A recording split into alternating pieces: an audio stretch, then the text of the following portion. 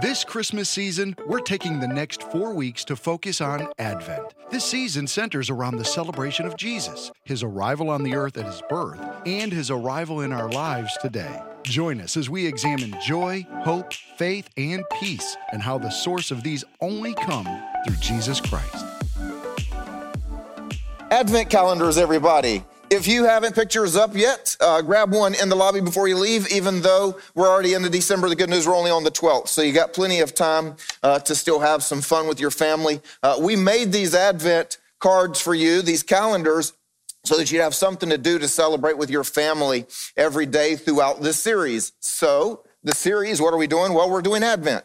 And again, this is very new for us at GraceLife. We have never done Advent series for Christmas, but some churches do it every single year. I grew up in a church that did it every year, so for some of us, very new. For others of us, it's a tradition. And the whole point is to take the 4 Sundays that lead up to Christmas and to help us prepare our hearts and minds for Jesus coming, because look, Christmas is not about gifts. It's not about meals. It's not about all of the, I hope you have great things. I hope you get a good present. I hope you spend time with your family, but that's not what it's about. And so what we do is we take these 4 weeks, we have 4 themes where we are trying to understand something that Jesus did, where our life is actually different because he came. You guys understand what I'm saying? Like, we're not just like, yay, Jesus, he came, and forget about it. It's like, wait a minute, what changes in my life today because Jesus came? And so what we are using for our theme this year are 4 words that are very common to Christmas. I've been calling them Christmas card words for our series, meaning you'll get a card in the mail that'll have one of these words that we see at Christmas. It's not a birthday card. It's not a graduation card that says congratulations, but it's words like peace and hope and love and faith and joy and maybe a couple of others. But the idea is that these words represent something in our lives that may be very different from what we're experiencing, right? You guys with me? But here's the problem. We don't always feel that way. Matter of fact, you may get a Christmas card that says peace. And just because you got the card and you're having a rather chaotic day, do you suddenly just go, oh, well, thank you for the card. Now I am totally good. Or you're a little angry at something and you get one that says joy and you go, oh, well, I am suddenly happy.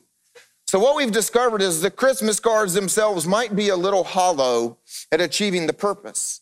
But if we can understand what these words really mean, then hopefully they will not be hollow to us as we understand what Jesus came to do. So one of the traditions that goes with Advent is that we light a candle each week to represent our theme and the word that we've been doing. So we began the series with peace. And we came up with a definition that we're adapting each week by changing just one word. We started with understanding that peace is an internal calmness despite external circumstances. I mean, it doesn't matter what's going on around us. Matter of fact, our lives could be incredibly chaotic at the moment, but because of who Jesus is and what he did for us, there is peace on the inside, something in us that is different from what's going on around us. You guys following that? Okay, if you missed that one on peace, go back and get it. It's online. Last week, we talked about joy and how joy is an internal happiness despite external circumstances, meaning there is something inside of us that is so satisfied and content in the best way possible with life that we can have joy even when our circumstances are a little bit different from that.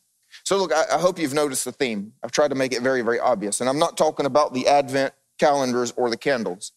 I'm talking about the theme that what Jesus is doing inside of us is different from what's going on around us. And so today, one more, we're talking about hope.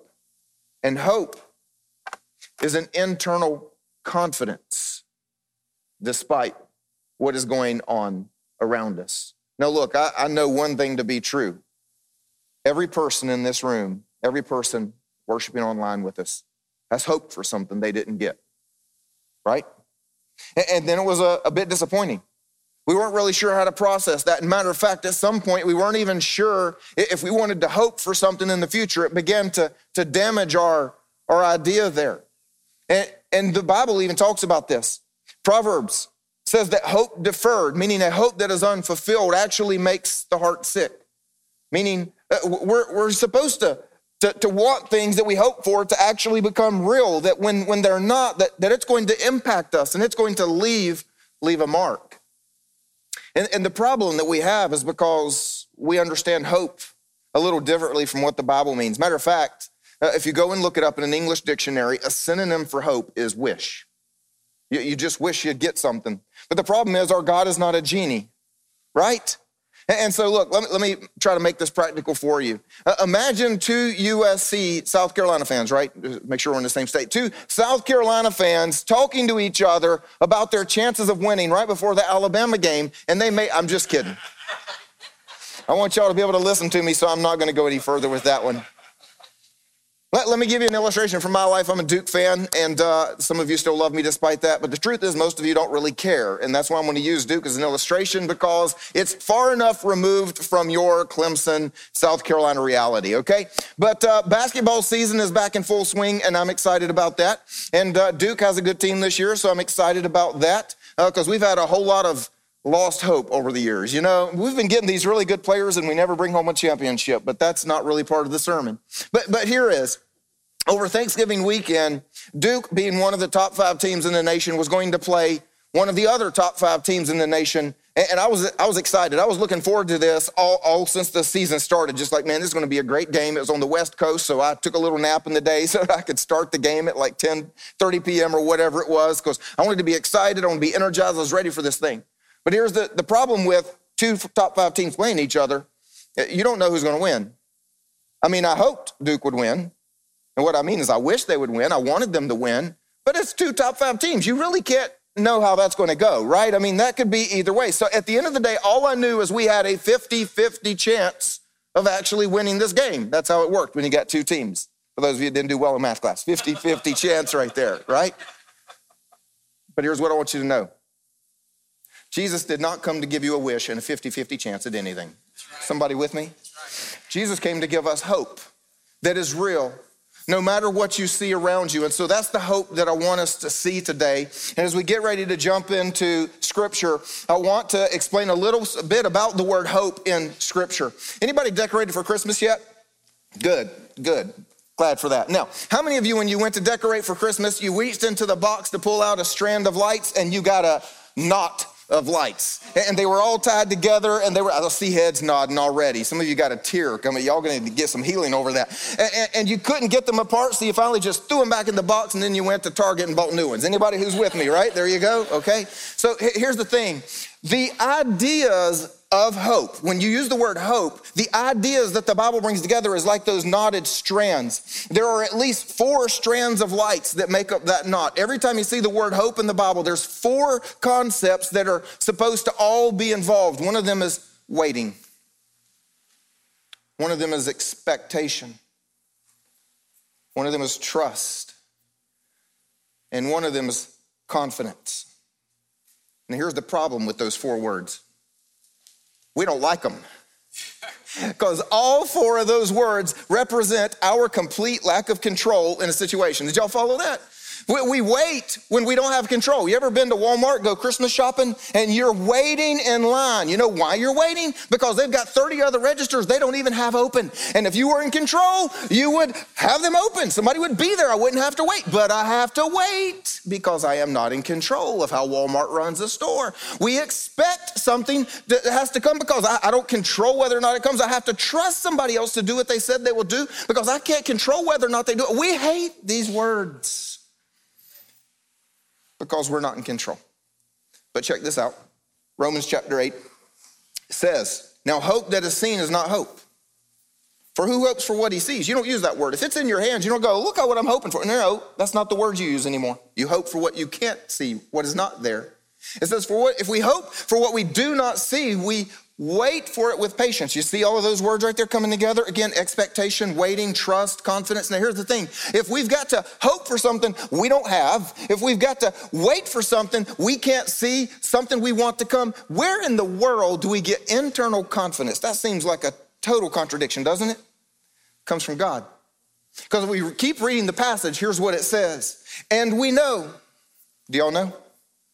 And we know that for those who love God, all things work together for good, for those who are called according to his purpose. We know. But do we? I mean, that really is kind of the question there. And see, that's why this is an Advent theme, because we should know. And we can know. We can know that God causes all things to work together for the good of those who love him because he already did. His name is Jesus. Come on, somebody with me? Right? See, here's the thing. God promised for millennia, hundreds and hundreds and hundreds of years, God promised that he was going to save his people. He was going to send a savior. We use the word Messiah. And the problem for God's people is they couldn't be their own savior. They couldn't create their own savior. They didn't even understand what they needed saving from. Matter of fact, all they were looking forward to was some kind of national hero, somebody who was going to come and fix their worldly problems, their political problems. They were going to get Rome to leave them alone and make Israel great again. It was just going to be a circumstantial problem solver, somebody who was going to do that. It's like you and me. We go and vote every 4 years for somebody who promises they're going to solve everything that's been wrong for the last 4, and they're going to make it all right. And God comes along and says, I hate to tell you, but I'm going to give you something so much better than a president. I'm going to give you something that solves problems you don't even know you have, because here's the reality. You have no idea how separated from me you are. You have no idea. There's a reality of heaven. There's a reality of hell. And some of you are not headed the right direction. So look, here's what I'm going to do. I'm going to send a Savior, and he is going to die for your sins. He's going to rescue you. He's going to make you right with me. He's going to give you an eternal future. And God did exactly what he said he was going to do. It's why we were just singing this song, Jesus, my living hope. And we were singing things like, the chains are broken. You know what that means? If Jesus is your Lord and Savior, then the power of sin is broken over your life. You don't have to struggle and endure and to deal with the things that you used to do. It says death has no grip on me anymore. There was a day when you were going to die, and it was going to be the end. But now when we die, it's only the beginning of eternity and everything being made right. And that's why Jesus is our living hope. Look, here's the deal. God has always delivered his people. That's where our hope comes from, is because of God's proven past. You guys follow me here? See here, catch this. God delivered his people from slavery in Egypt. God parted the Red Sea so his people could walk across. God delivered his people from famine time and time again. God blessed his people when other nations would look on and say, well, we want that.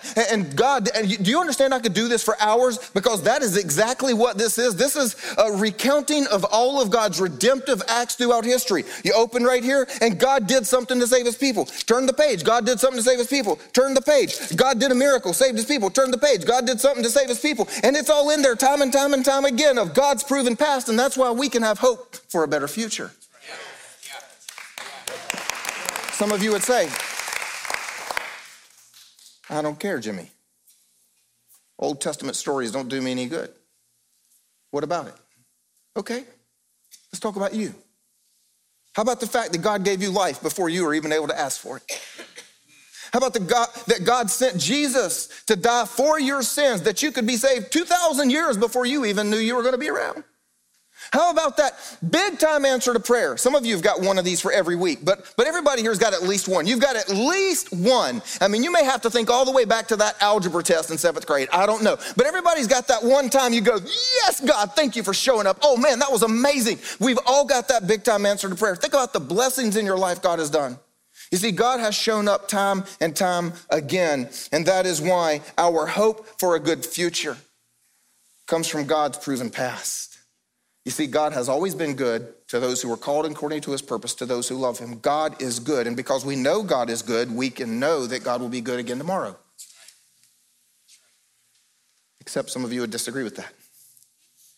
And I thank you for your politeness. Maybe it's just because we're in the South and you know not to throw things at people in church. And that's kind of you. But see, some of you would say, Jimmy, my proven past with God, well, it's a little different. And some of you would ask the question, well, how can I be confident in God's proven past? Because what about the time God didn't, and you fill in the blank? We've got those too, don't we? See, here's the problem.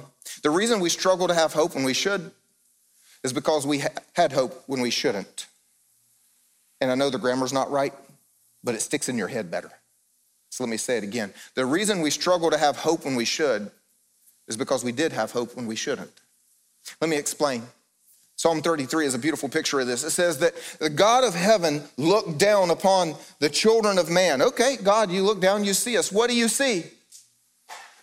He says, I see the king is not saved by his great army. A warrior is not delivered by his great strength. I see that the war horse is a false hope. The war horse is a false hope for salvation, and by its great might, it cannot rescue. A false hope? Yep. You see, what happens sometimes is we put our hopes in things that were false hopes, and then we were disappointed. Now we can't hope when we should because we hoped when we shouldn't. There are two false hopes that we have used in our lives more than anything else. The first one, war horses. Let me just make this practical. You see, for the king in this moment, his war horse was literally a war horse with a great warrior sitting on top of it. He looked and his army was there and everything he needed. And so he looks and he says, I've got great hope for our nation. I've got great hope for our victory in this battle. Look around us. My hope is great because look at my army. Look at my warriors. Man, look at those horses. We've got more than the other people. We got stronger warriors. I've got great hope for the outcome. I guarantee you the king didn't even pray. Who needs to pray when you've got war horses? Matter of fact, that's how we do it. We get to a point where we look around and go, oops, my army's gone. My horses are dead. All we can do now is pray. See, for us, our hope in God only begins when we've lost hope in all of our war horses. Now, I'm going to give you just a couple of ideas of what war horses look like for humanity, but you're going to have to go and talk to God about your own. You may have one that doesn't make my list, and even if I give you this little short list, you may have one that rises to the top of it. You know, one of the first things that we have as a war horse is our own strength to endure. We come up in some tough life circumstances, and we go, that's all right. I got hope this is going to be just fine because I've been through something tougher than I can endure this. I can outlast this thing. This thing won't get me down. No, man, I've got this. Until you don't. And then you don't know what to do. Because your strength has always carried you through before, and now suddenly your strength isn't enough. You find yourself at the end of it, and you feel hopeless. Maybe your war horse has always been your ability and your knowledge to solve a problem. You've never met a problem yet that's got you, that you hadn't been able to get out of. You hadn't been able to work your way through. You hadn't been able to solve. Just a little ingenuity, a little thinking outside the box. I've got this. I can do this. Until you finally meet your match. And well, then you can't. And you find yourself hopeless. Maybe your war horse is your control. Come on, I know I just stepped on somebody's toes in this room. Oh, I got this. I'm just going to get all these people who made my life difficult under my control. I'm going to tell them what to do, going to fix this, going to get rid of them, going to get you whatever I need to do. As soon as I get back in control, everything will be fine again. Until you realize that didn't fix it either. You know, the truth is some of our war horses are some very natural things. Like you get sick, your war horse is a doctor in medicine. I'm sick, I'll just call the doctor, get an appointment, they'll give me something, they'll take care of it, it's all good. I don't even need to pray. Matter of fact, we don't pray until the doctor says, I can't help you. God, I need hope. Because our hope was in our war horse and we don't have one. Maybe your war horse is in your money. You know how sometimes we just look at something, you have a problem and somebody says, oh, that ain't no problem at all. I can take care of that. We'll just hire this, we'll do that, we'll pay for that, we'll be right. And then someday your problem's bigger than your money. Maybe someday your problem's bigger than your friends. You know, a lot of us, our war horses, our friends. Well, I'll just put my problem on Facebook. Suddenly I'll get a lot of likes, little comments. I'll feel better about it. A couple of them will come over, have coffee with me. They'll sustain me. They'll carry me through. They'll encourage me. We've made war horses out of everything that we can come up with. And God says, that's a false hope because anything other than me. Our second one is wishes. We get false hope from our wishes. Look, we all have wishes. What I mean by that is we all, if we had a genie at our side, this is how our life would work out kind of thing, right? We've all got wishes. Look, I'm going to tell y'all one that's kind of new. I never told anybody, and except the Thursday service heard it first. Y'all come earlier, more seats, and you get the stories earlier. So there you go. But look, when I was growing up, I seriously wished, like not just had the thought once, but I imagined in my mind this becoming a reality. And the wish was that my parents would suddenly become wealthy, like stinking wealthy. And I grew up watching Different Strokes. Hey, Different Strokes folks in the house. Come on, anybody with me from my era? Y'all know, for those of you that didn't raise your hand, you missed out on a really cool show of these two brothers that lost their parents, or I actually forget the whole background of that part. But anyway, two brothers didn't have parents, and so this wealthy millionaire adopts them, and suddenly they live in a penthouse, and they ride everywhere in a limousine. And you know, so my dad was like working hard, like 3 jobs, and I got picked on at school. And I thought the amazing solution to both is if I ride up to school and get out of a limousine. Like, ain't nobody picking on me. Because if I have to, I'll get the driver to come beat you up. You know, like, yeah, you ain't gonna mess. And here's the thing, I didn't just think about it once. It wasn't like a dream one time I woke up from. Like I pictured this. Like I can picture the Cadillac, limousine, black. Like we're talking like 1985 just for the record, so I can still see the car. I can see the school. I can see everything. This was a reality in my mind. I wished, because I thought all my problems would go away. And we've all got wishes. Maybe for you, it's a certain relationship. Man, if this will just work out, if I get this relationship to go the way that it needs to go, then everything's going to be great. All my problems are going to work out. All my hope for my future is in this relationship. Maybe it's a certain job or a certain promotion. If you can just get that, everything will be fine. Young people, maybe it's a certain college lets you in, or a certain person finally asks you out. It's all your hope, because everything that seems like is wrong in your life will either be fixed or become so irrelevant at that point. Problem is, wishes disappoint us too. And listen, here's the truth. I need y'all to hear this. Because here's the truth the devil absolutely does not ever want you to know. God has not failed you just because your wishes did not come true. Did y'all hear that? Because for some of us, we literally just got a new piece of theology. Like, that's going to change the way you live if you understand this. God has not failed you just because some of your wishes did not come true. Let's go back to that proverb I opened up with. It said that hope deferred makes the heart sick. Meaning hope that was unfulfilled. And here's the truth. Many of us have very sick hearts. Because we've had a lot of hopes in the wrong things, war horses and wishes. They didn't work out the way we wanted. Life has become a little tougher. Now we've lost the desire to hope. We've lost the belief that we can hope. We would describe our lives as hopeless. If you were here for part 2, I touched on the mental health crisis that our world is facing right now, because I said, look, if we can't preach things that are going to change how you live when you walk out this door, I'm not sure what we're talking about. Like, it needs to be practical to your life every day. And right now, one of the biggest things we're facing is a mental health crisis. And as I told you last week, I've got friends that work in that field, professionals, psychiatrists, psychologists, counselors, all of them. They would all agree with this statement that at least some of our causes and cures are spiritual.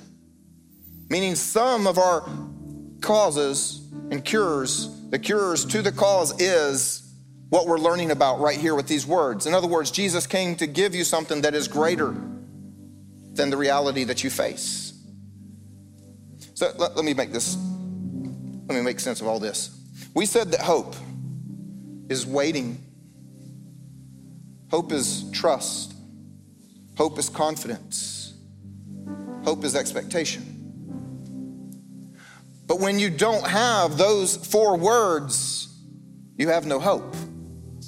If your life is not characterized by those things, in other words, if somebody came along and they just started observing you, they said, hey, I want to write an article about you. I'm just going to follow you. Maybe if somebody said, I want to just observe culture. I'm going to write an article on that.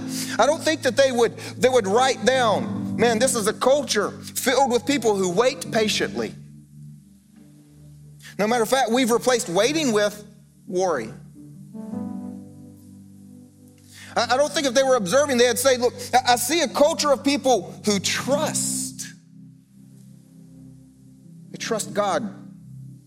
No matter of fact, I think they'd write, I see a culture filled with fear, because we've replaced trust with fear. I don't think they would write, I see a lot of confidence. I think they would say, I see a lot of anxiety. I don't think they'd write, I see a lot of expectation. I think they would write, I see a lot of despair. And if you'll let me play on words, if our culture and our individual lives are characterized by worry, fear, anxiety, and despair, then yes, your life is hopeless.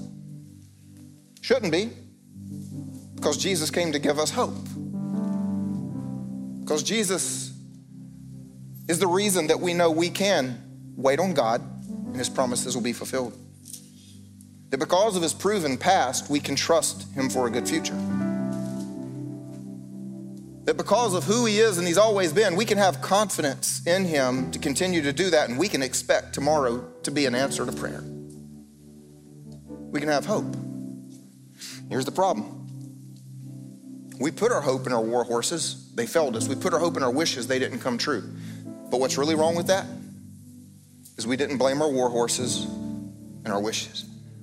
We blame God. God, why did you let this not work out? God, this relationship was going to change my life. God, why did you let this? God, why am I going through this? Why do I have to be sick like this? God, I was doing so well.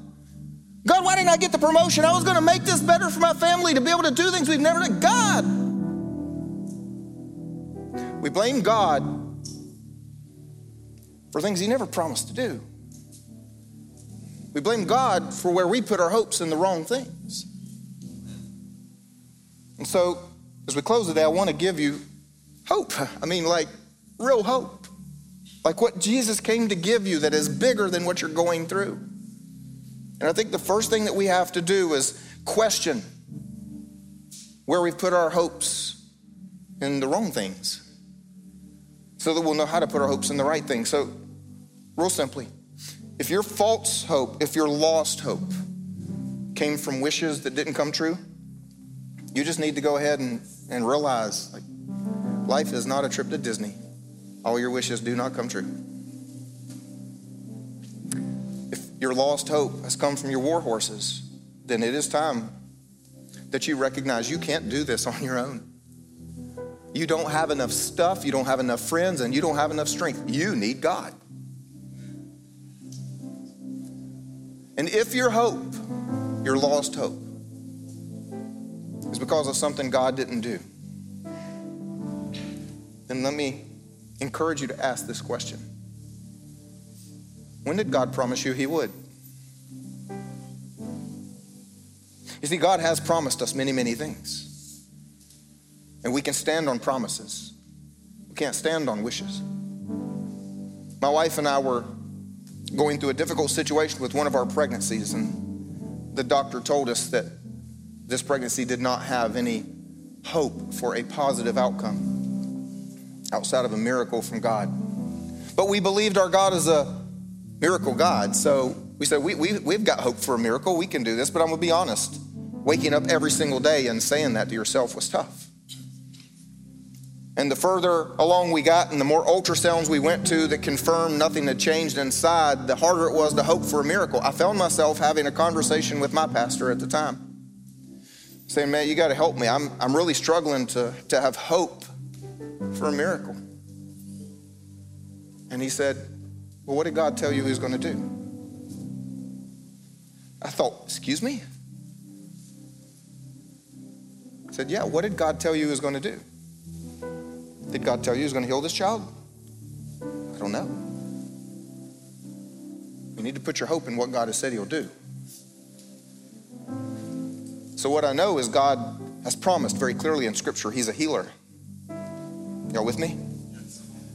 So what I knew that I could put my hope in is God was going to heal. God was absolutely going to heal my child. What I did not know was God going to heal and we'd have many birthdays on earth, or was God going to heal and we'd celebrate in heaven? Because sometimes healing is from a disease for a moment, and sometimes healing is from a broken body in a broken world. And my trust was that God would do what was good for me, my wife, and my child, because God causes all things to work out together for the good of those who love him. It's not always about an outcome. It's about the God who's in control of the outcome. Are you with me? So that's where our hope comes from. So let me bring it all together with this one verse. I've been waiting to do this for the whole series because it's the whole series in one verse. Check this out. It says, may the God of hope, and we'll pause there for a minute because here's what you need to know. God is our source of hope, and he's also our object of hope. Meaning that we put our hope in him because he's the one that gives us reason to have hope in the first place. He is the God of hope, both directions. Did y'all get that? May the God of hope, meaning internal confidence. May the God of hope fill you with all Joy, internal happiness despite external circumstances. Fill you with peace, internal calmness despite external circumstances. In believing, which is faith, which we're going to close out the series next week. Internal conviction despite what you see. May the God who gives you hope and joy and faith and peace bring it all together, and don't miss this last part, so that through the power of the Holy Spirit, you may abound in hope. And see, here's what we really miss sometimes. Because we think that when you throw in the Holy Spirit stuff, that's just like a good way to sign off a verse or something, like in Jesus' name, in the power of the Holy Spirit, something like that. But let me help you with a little bit of theology that I hope will change your life. He's talking about through the Holy Spirit inside of us. When we become a believer in Jesus, God puts his Spirit to dwell inside of us. So we don't have to talk about a God in heaven. Yes, there is a God in heaven, there's a God everywhere, but that God is right here. God's right here inside of me. And so he says, through the power of the Holy Spirit, meaning you're not alone in these difficult circumstances that you're trying to have hope in the midst of. God's with you. He's right there. He knows your angst. He knows your fears. He knows your worries. And he's trying to give you confidence and trust and expectation, because he's not just saying, I'm up in heaven and I might catch it, I might see it. No, he's saying, I'm right here with you. I know every moment of it. I know what you're going through. And here's the point, that if we understand he's right inside of us, then hope comes from a relational experience, not a religious exercise. See, if your idea of God is just that big thing up on the throne that you read about in the Old Testament and you just hope he's nice to you when you get there someday, then trying to have hope in that is a religious exercise. Let me read a Bible story. Let me see if I can put myself there. Let me hope that I can have hope. You can't have hope on your own. That's why you need the Holy Spirit to give you hope. See, hope comes from your everyday conversation. Hope comes from walking through something and knowing God's there with you. Hope comes through hearing his voice. Hope comes through the relational experience you have with him that says, God, I know that you're not going to abandon me because you're with me right now. You've always been here. You always will be. And you came to do good right here in my life today. That is where my hope comes from. It's where my hope comes from. God in me. Let me pray for us.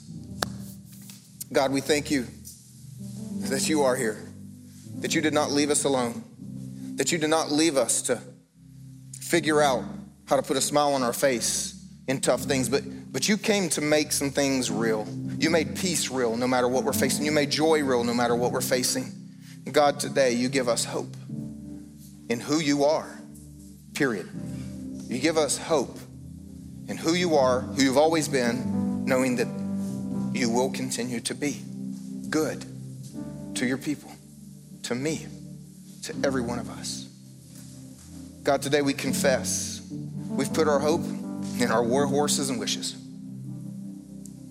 God, forgive us. And today will you cause us to be people who put our hope in you alone. If you'll just stay in a place of prayer, I want to speak to those of you that have yet to make Jesus your king. And well, you may feel like you have no hope. And well, the simple truth is you don't. Because everything I've talked about today comes through Jesus Christ. The hope that God promises to those who are called according to his purpose. What that means is those who have surrendered their lives to Jesus. Hope, peace, joy, everything that Jesus is offering us comes through that relationship with him. Knowing that you are forgiven and have eternal life, all through Jesus. So if you've never surrendered your life to Jesus, I want to help you do that right now, wherever you are, online or here in the room. Simply say something like this to yourself and to God. Lord Jesus, I thank you that you died for me. And so now, I choose to live for you. I thank you that you died for me. I thank you that you love me. I thank you that I'm forgiven. In my simple prayer here today, will you fill me with your Spirit that I may abound in hope? And will you give me a life of great meaning in your kingdom. Amen. Will everybody help me celebrate with those people? Amen.